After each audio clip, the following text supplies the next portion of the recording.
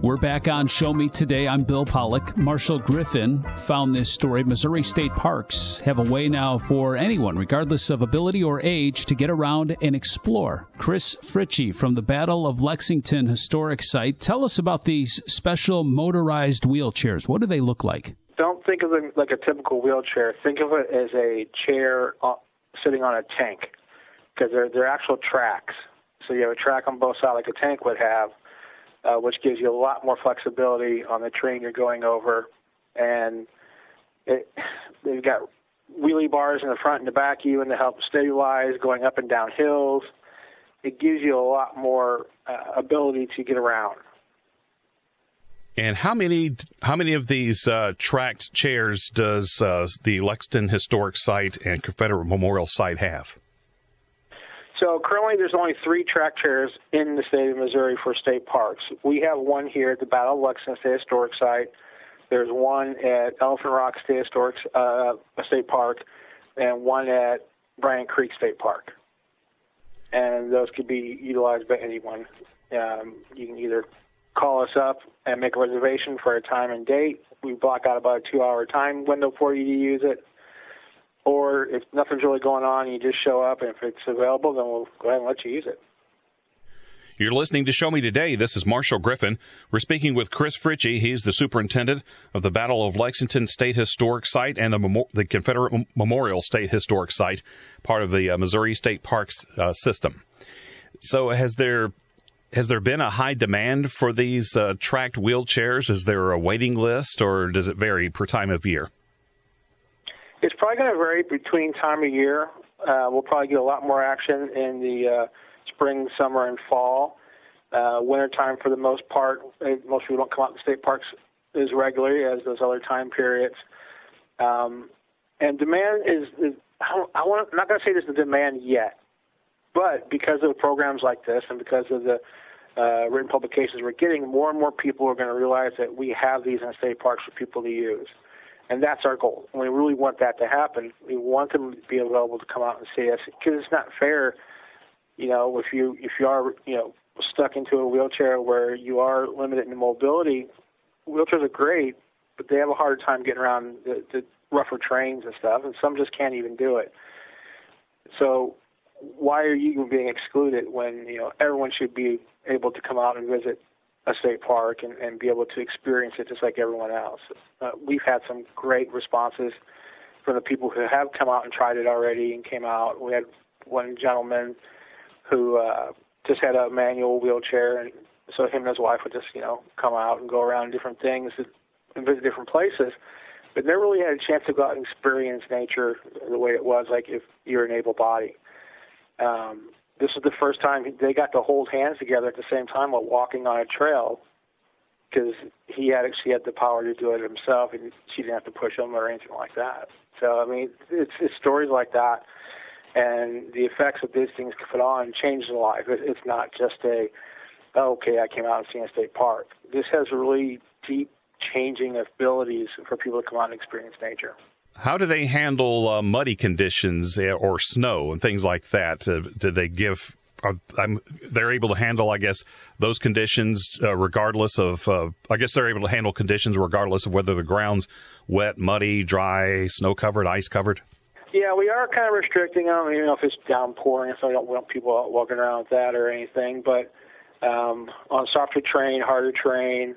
We haven't tried them in the snow yet, but I wouldn't see a reason why it would affect it any different than walking around. It really grips well. I think you'll get more of a better use out of it on a nicer day, of course, and you'll probably be a lot more enjoyable as you're walking around as well too. So, but mud and everything like that, as long as it's not deep sinking mud, you'll be fine. It's just like walking. You want to walk through a deep sinking mud area, either and lose a shoe or something. You're listening to Show Me Today. This is Marshall Griffin. We're speaking with Chris Fritchie. He is the superintendent of the Battle of Lexington and Confederate Memorial State Historic Sites, which are located in west central Missouri, not too far from Kansas City. So if you ever want to visit those areas, that's not too far off of I-70. These particular chairs, people can use them, but that need to use them, but they can't be by themselves. Tell us a little bit about the requirements.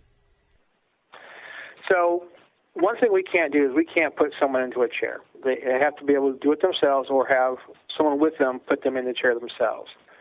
And so we do need that part. Now, if you can come here on your own and you can get in the chair by yourself, you can use it by yourself. You don't necessarily have to have another person.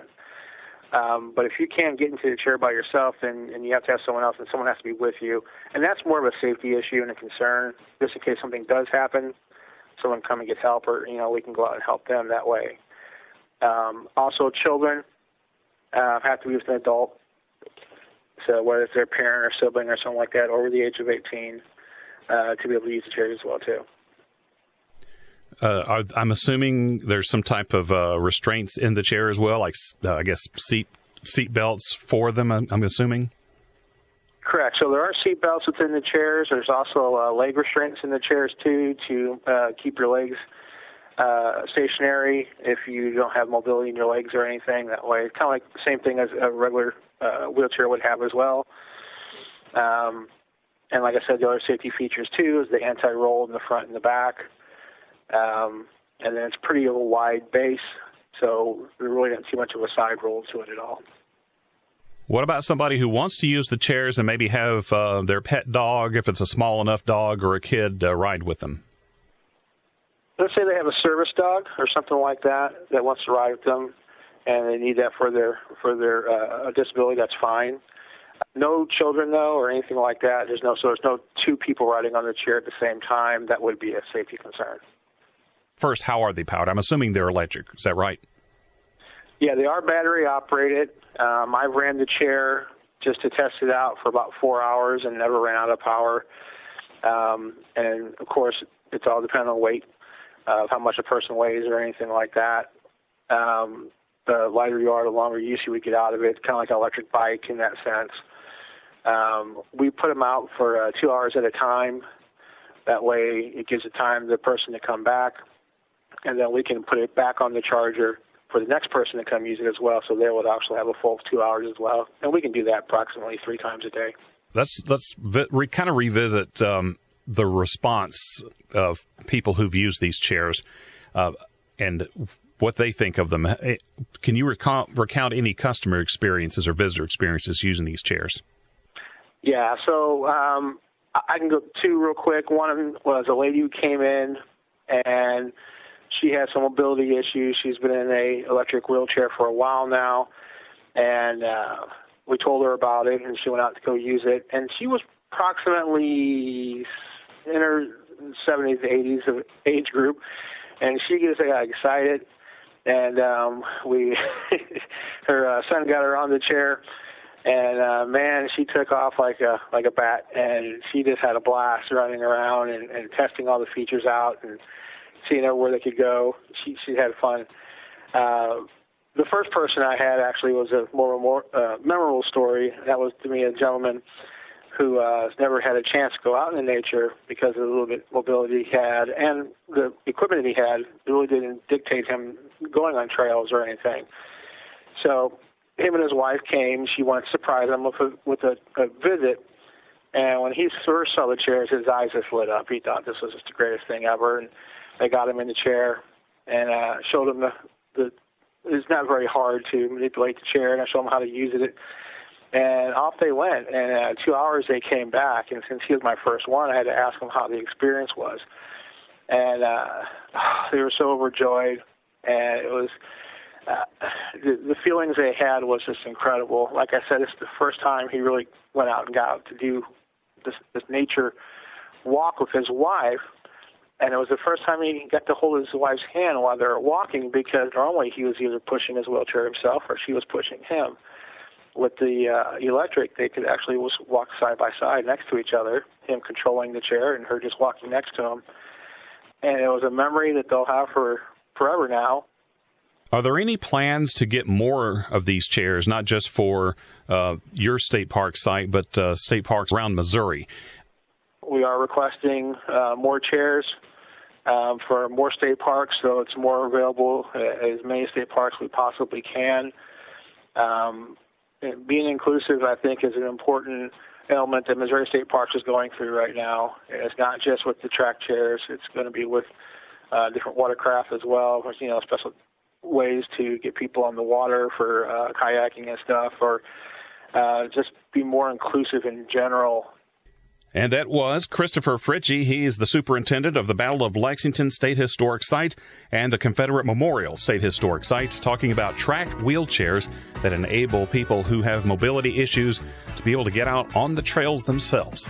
If you're tuning in later or want to hear more, subscribe to Show Me Today on Apple or wherever you get your podcasts. You're listening to Show Me Today, the voice of Missouri.